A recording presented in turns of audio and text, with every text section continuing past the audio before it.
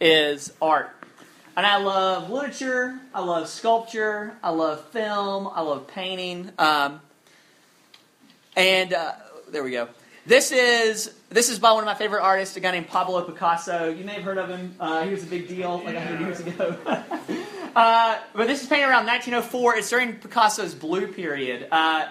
This is a time when Picasso was super depressed. He was almost destitute. He'd been dumped by his longtime girlfriend. One of his good friends had just died. And he's almost living on the street at the time when he paints this picture. And you really see how hard his life has to be just coming out of this art. Like, the legs are bent and kind of crooked. The guy obviously is not in his best. Everything is blue. Everything is dark. Picasso's taken a starving artist on the street and he's painted him almost sad, bent up, dried up. And yet there's this guitar here too, right? He's clinging to that. It's almost like this anchor of hope in the world. And he's still able to play music and make something beautiful in the world. And you put both these things together, there's this beggar and there's this guitar, and it really showcases both the glory and the beauty that's in the world, but also the sadness, the tragedy, the hard things that are in the world. In a lot of ways, this is the biblical view of people too. You can read Psalm 8 and it'll say, Lord, what are we that you are mindful of us? You've made us a little bit lower than the angels, yet you've crowned us with glory and honor. All people are created with incredible dignity, incredible beauty, incredible glory. Everyone, just by nature of being a person, possesses these things. And yet you turn a few pages and you get to Psalm 53 and it says, everyone has fallen away. And everyone's become corrupt. And there's none who does good, not even one.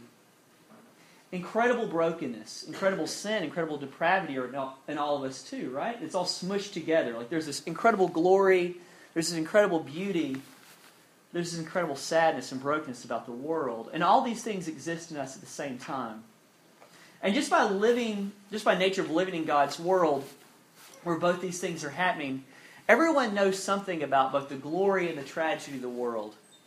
And that doesn't necessarily mean they know God himself, but they know something about who God is and how he acts in the world. The good things we know, the good things that we do or possess, we can often turn those bad too, can't we?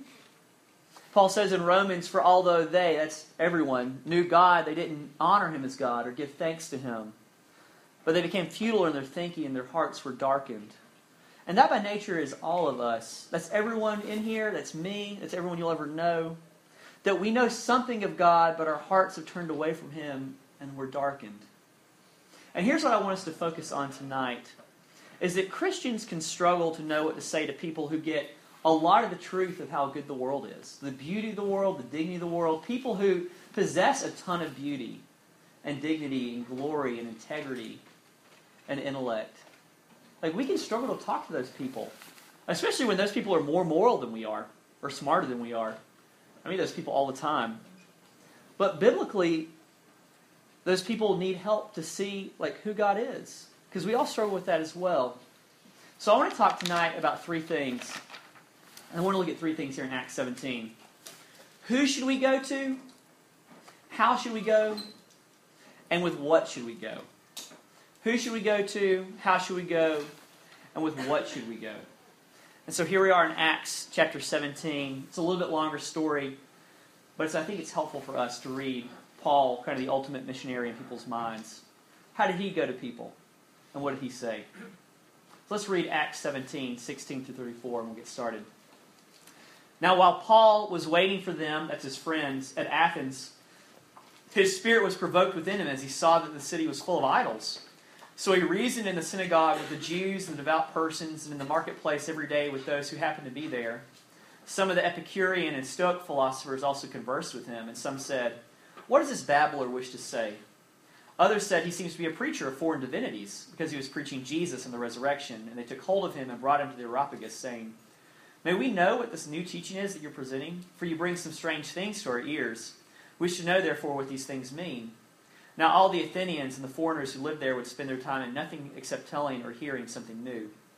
So Paul, standing in the midst of the Areopagus, said, "Men of Athens, I perceive that in every way you are very religious. For as I passed along and observed the objects of your worship, I found also an altar with this inscription, 'To the unknown God.' What therefore you worship is unknown. This I proclaim to you. The God who made the world and everything in it, being Lord of heaven and earth, does not live in temples made by man, nor is he served by human hands as though he needed anything, since he himself gives to all mankind life and breath and everything. And he made from one man every nation of mankind to live on all the face of the earth, having determined allotted periods and the boundaries of their dwelling place, that they should seek God in the hope they might feel their way toward him and find him. Yet he is actually not far from each one of us, for in him we live and move and have our being, as even some of your own poets have said, for we are indeed his offspring. Being then God's offspring, we ought not to think the divine being is like gold or silver or stone, an image formed by the art and imagination of man.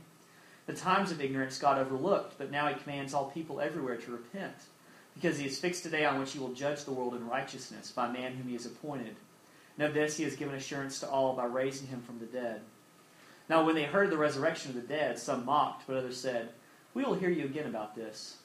So Paul went out from their midst, but some men joined him and believed, among whom also were Dionysius the Areopagite, and a woman named Damaris, and others with them. Let's pray and get started. Father, apart from your word, apart from how you've revealed yourself in your word, Lord, all of our things we do to approach you are things that we conjure up in our own imagination. They're things that we make up, we believe, we want to believe. God, your word presses on some hard things in us. It shapes and it molds each one of us. Lord, you're not how we imagine you. You're better than we would imagine you. You're also holier than we would imagine you. You're more loving than we would imagine you. Lord, you're more righteous. Lord, I pray that you'd be with us tonight. That you'd guide us through this text. That you'd guide us through the story of your son Jesus as he works in the world. Lord, I pray that you'd work in our hearts through this. You'd be with us tonight in your power and your presence and your goodness. In your son's name we pray. Amen. So let's start. To whom should we go? Who is Paul going here to? Look at verse 16 here. Paul is waiting for his friends in Athens. He's just kind of hanging out. He's basically walking around the city. He's checking out the sights. Athens, even at this day, was an ancient, beautiful place. It's the seat of Greece. It's the seat of Greece's power, of intellectual capital. It is all the culture, all the cool stuff in Greece is happening in Athens right there. Even in Paul's day. It has the Acropolis, it has statues, it has artists, it has good food, good wine, everything you'd want in a cool city. And Paul is walking around, he's basically kind of being a tourist. And he sees that there's a lot of idols there. And so he starts to reason with the people in the synagogues and the devout people there. And he's in Athens, and this is kind of a place where you go to reason. This is the seat of philosophy in Greece. And so people are willing to debate and argue. And if you ever note, read any of Paul's letters, debate, argument, dealing in the world of ideas, philosophy, that's his wheelhouse. He's probably loving this. He goes further on, and he goes in the marketplace. And people aren't just selling stuff there. They're actually, they're talking. The marketplace is where you went to go talk about stuff as well. And he meets people there called the Epicureans and the Stoics, and kind of 30,000-foot view of both these kinds of people. When we think of Epicureans, sometimes we kind of think of people kind of maybe hedonistic. Don't think of Epicureans like that here. They didn't believe in the supernatural. They wanted people to kind of just enjoy the good things in life, kind of la dolce vita, the sweet stuff. Enjoy these things, live a tranquil, peaceful existence, and kind of get through life. The Stoics thought that self-control, not giving into bad emotions was the way to go. So they wanted to kind of button those things up, be moral, and that was kind of our chief end. So as Paul is talking and debating with people, he's talking to very intelligent, he's talking to very moral people. The smartest people in Athens, the most moral people in Athens. I think for many of us, those are the people that God has placed in our lives here at Carolina. Carolina is full of incredibly smart, very moral, people. They're all over the place. And that's great. That's an awesome part of what it is to be here. I'm glad we don't live in a war zone, aren't you? And some of those people, and some of the people here for Paul, are trying to deal with the harsh realities of life, I think we all are. They're trying to work out, what does it mean to live a good life? What does it mean to deal with the things that are hard in life? What does it mean to deal with the things that are bad in life? Some of those people that Paul had met are in the synagogue, so they're very religious. Some of those people are not. Some have points of contact with the Christian faith. Some people don't. And this is very much like kind of the context we're in. And the way that Paul shows us to approach all of these people is by talking to them, by reasoning with them, meeting them where they're at, going to where the people hang out, circulating ourselves in the marketplace of business and ideas. Okay, so how should we go then? This is point 2. How should we go? Look at verse 22 here. So Paul, standing in the midst of the Areopagus, said, "Men of Athens, I perceive that in every way you're very religious. For I passed along and I observed the objects of your worship. I found also an altar with this inscription, 'To the unknown God. What therefore you worship as unknown, this I proclaim to you.'" Paul isn't attacking people here. He points out, hey, y'all are religious. Like, I'm a religious guy too. Let's talk about that. They have a desire to worship. They have a desire to know God. And Paul encourages them that they should seek God in hopes that they would find Him. He says that as he passes along, he noticed they had this inscription with an altar that said, "To an unknown God." And that was kind of the Athenians' way of saying, we know there's all these gods out here. We worship all these gods. In case we've missed one of you, our bad, we're going to throw this idol up here, and we're just going to make some sacrifices on it every now and again, and pray to it every now and again, and sorry about that, but I hope you're okay with that. They're trying to cover their bases. They want to know God. They want to know what's out there. They want to interact with it. They don't have a clear picture of everything though yet, right? Also, notice as Paul is talking here, he's quoting Greek poets. He's affirming the points of contact between the Bible and the things that are in the Greek world. They say, "In Him we live and move and have our being." Amen. In God we live and move and have our being, and Paul is saying yes to that. He says, "For we are indeed His offspring." Yes. God made us. He made the world. We're His children. Paul is finding here points of contact with these people. He's building bridges. And he's showing them they have some of the truth, but he doesn't leave them there. He engages them to push forward into more of the truth. His desire is to help them to get more of who is this God? How should we approach the world? He's not trying to kind of dig his kind of rhetorical sword into any sort of chinks in their moral armor. He's not trying to make them feel super guilty. He's saying, this is where we meet. This is where we connect. This is where I think that you have it right. This is where I want to help you grow. This is where I help you want to see more of the light. What would this mean for us here? I think one of the things is, don't assume that because someone doesn't share your faith, that you can't talk to them or hang out with them. All of us live in God's world. All of us have to deal with how hard the world is. All of us have to deal with how beautiful the world is. You can love some aspects of it and be totally broken by other aspects of it. And that's everybody. So, think about this. Are you a foodie? Do you like really good food? I bet other people do too. Are you a beach person or are you a mountain person? There's other folks out there who feel that way. Sports. I guess sports is a big deal here. Do you want to complain about the finale of How I Met Your Mother? Other people do too. Check out Facebook. None of these things that we care a lot about, that we enjoy, none of those things depend necessarily on a Christian worldview. All of these things are points of contact with people who do or don't know Jesus.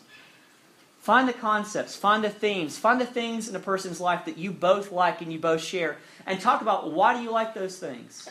Move closer to that person, those things. Help them see more of the truth of the world. This is why you love creation. Here's the Creator. Help someone to figure those things out. Also, speak in terms that people can understand, but don't get rid of the message of Christianity. Don't drop Christian lingo. If you don't know what Christian lingo is, just Google stuff Christians say. Check out that website. You'll get a pretty good feel for things. I was recently... I'm a huge fan of This American Life. I love Ira Glass. I'm a big fan of Ira Glass and what he's done. But I was recently watching an interview with him where this guy, I don't know anything about this guy, he's a Christian. He was interviewing Ira Glass, kind of what has your experience been like with Christians? It's a really fascinating interview. And Ira talked about how years ago he went to Chicago and he was working on a story for This American Life about gangs in Chicago.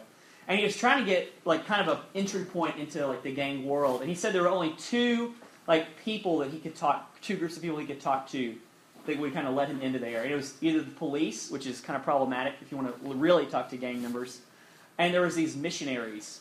named Glenn and Jane, who, like, when I think about, like, people with the least likely name to minister well to inner city gang members, Glenn and Jane. Like, I'm picturing, like, Midwestern dad with, like, a mustache and a fanny pack is, like, ministering to, like, gang members.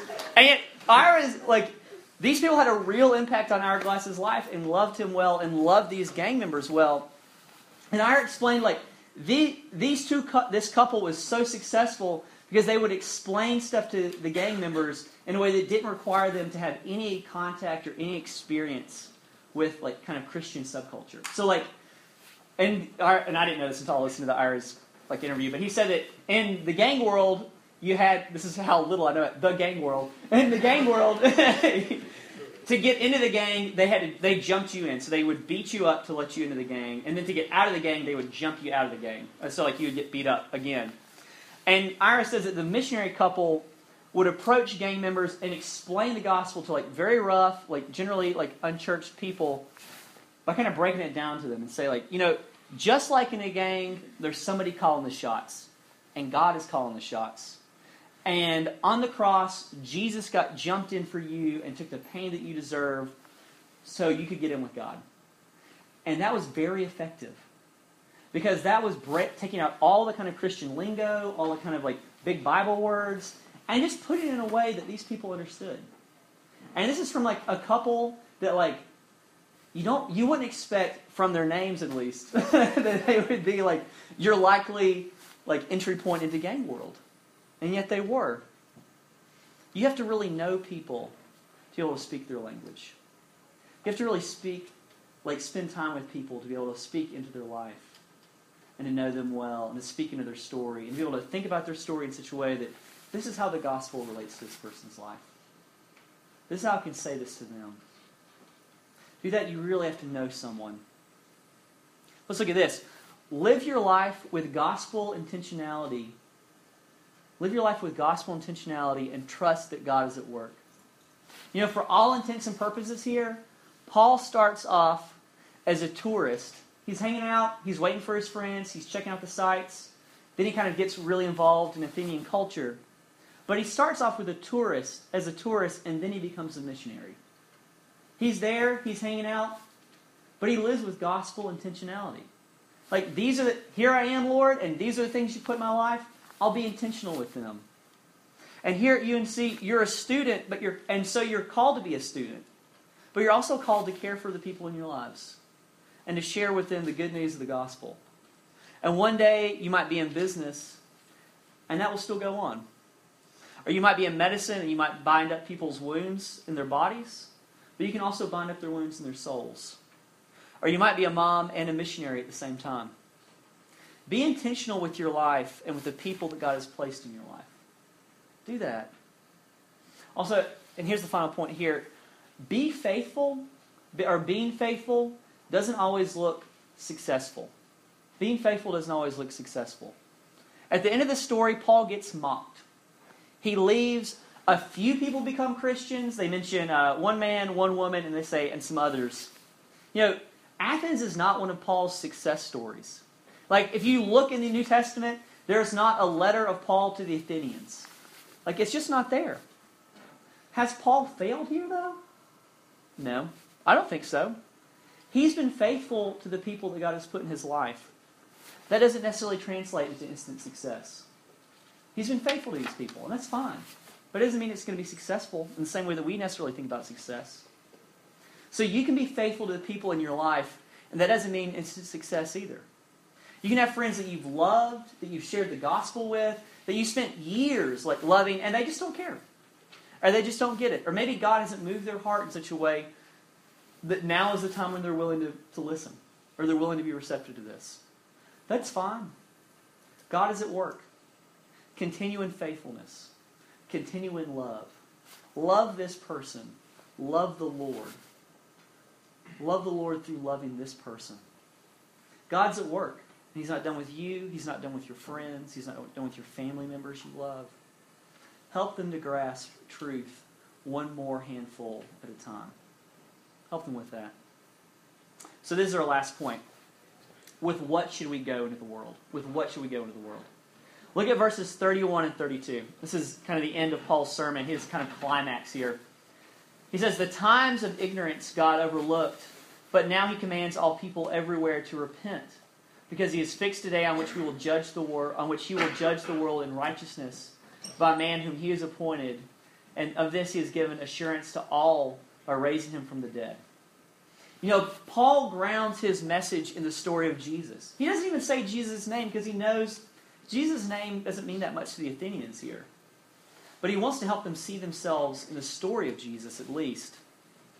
And that story is about absolute justice, that God will deal with the heartbreak of the world, the sadness of the world, that no one will get away with the evil that's been done against women and against children and against other men or against you. No one will get away with the evil that's been done against the environment and the stewardship that we should have done over the world but have failed in many ways. No one will get away with anything. God believes in absolute justice. He's absolutely holy, and yet there's also this jaw-dropping grace here. Paul says that God is calling everyone to repent and come to Him. That means there must be some way to come to Him and receive mercy. And he doesn't get into it here, but the way he does that is through this man Jesus, who takes on the penalty of the righteousness that we failed at, who takes on all the judgment that we deserve and carries that, so we could turn to Him and we would know, like, God, you look at me in the same way you look at Jesus because the things that I've done, you put on Jesus, on the cross. And you free us from that. And fleshing this out later, Paul says in the 3rd chapter of his letter to the Romans, all have sinned, everyone has fallen short of the glory of God, but we're all made right by His love as a gift through the redemption that's in Christ Jesus. Everyone's broken. But God gives you the very thing you need to stand in front of Him and to be okay. He gives you Himself, and He's willing to meet you right where you are, in your ignorance, in your fear, in your heartbreak, in your mistrust of Christians, your confusion about who He is. You know, I'll say this, if you consider yourself a Christian, then you can't gloss over this or act like God hasn't done this very thing for you. What was Paul's story? He's on a road trip to go persecute Christians. Jesus meets him and forgives him and sends him out to go tell other people about how good He is. And in some way, that's all of our story. That God has met us, He's forgiven us, and He sent us out in the world to tell people how good He is. He is absolutely loving. He's absolutely just. He's absolutely merciful. And He calls us to help other people to see who He is. And if He's done this good thing for you, then help other people see what He could do for them. I'll end with this. I was reading a story recently about a man and his wife who have a daughter who was born with some developmental problems. He doesn't name what they are exactly, but she was born deaf. She doesn't have use of like fine motor skills. They weren't sure she would ever be able to walk, but she did finally walk when she was 3. And the man was telling the story of how she started to walk. And he said, you know, like, we didn't think that she would ever walk. And when she finally walks 2 years late, like, did we look at her and say, well, like, good, I guess, but you'll never learn how to run or skip or jump at this rate. Like, you've got a lot of catching up to do. No. They didn't say that. He said that they screamed, they jumped up and down, they yelled, the cameras came out. Somebody went and got ice cream. Like, it was a party. It was a celebration. Even though this person was learning how to walk when she was 3. That her parents loved her and said, I don't care how weak she is. I don't care how late she is in coming to this thing that almost everyone seems to be able to get. Like, we love her. We celebrate her. And y'all, if sinful people can do that, what does a sinless God do when people come to Him? How much rejoicing do you think He does when people come to Him? Late, messed up, broken. God welcomes our unsteady, uncertain steps to Him all the time. He welcomes our messiness. Jesus says, come to me all who are weary and heavy laden, and I'll give you rest.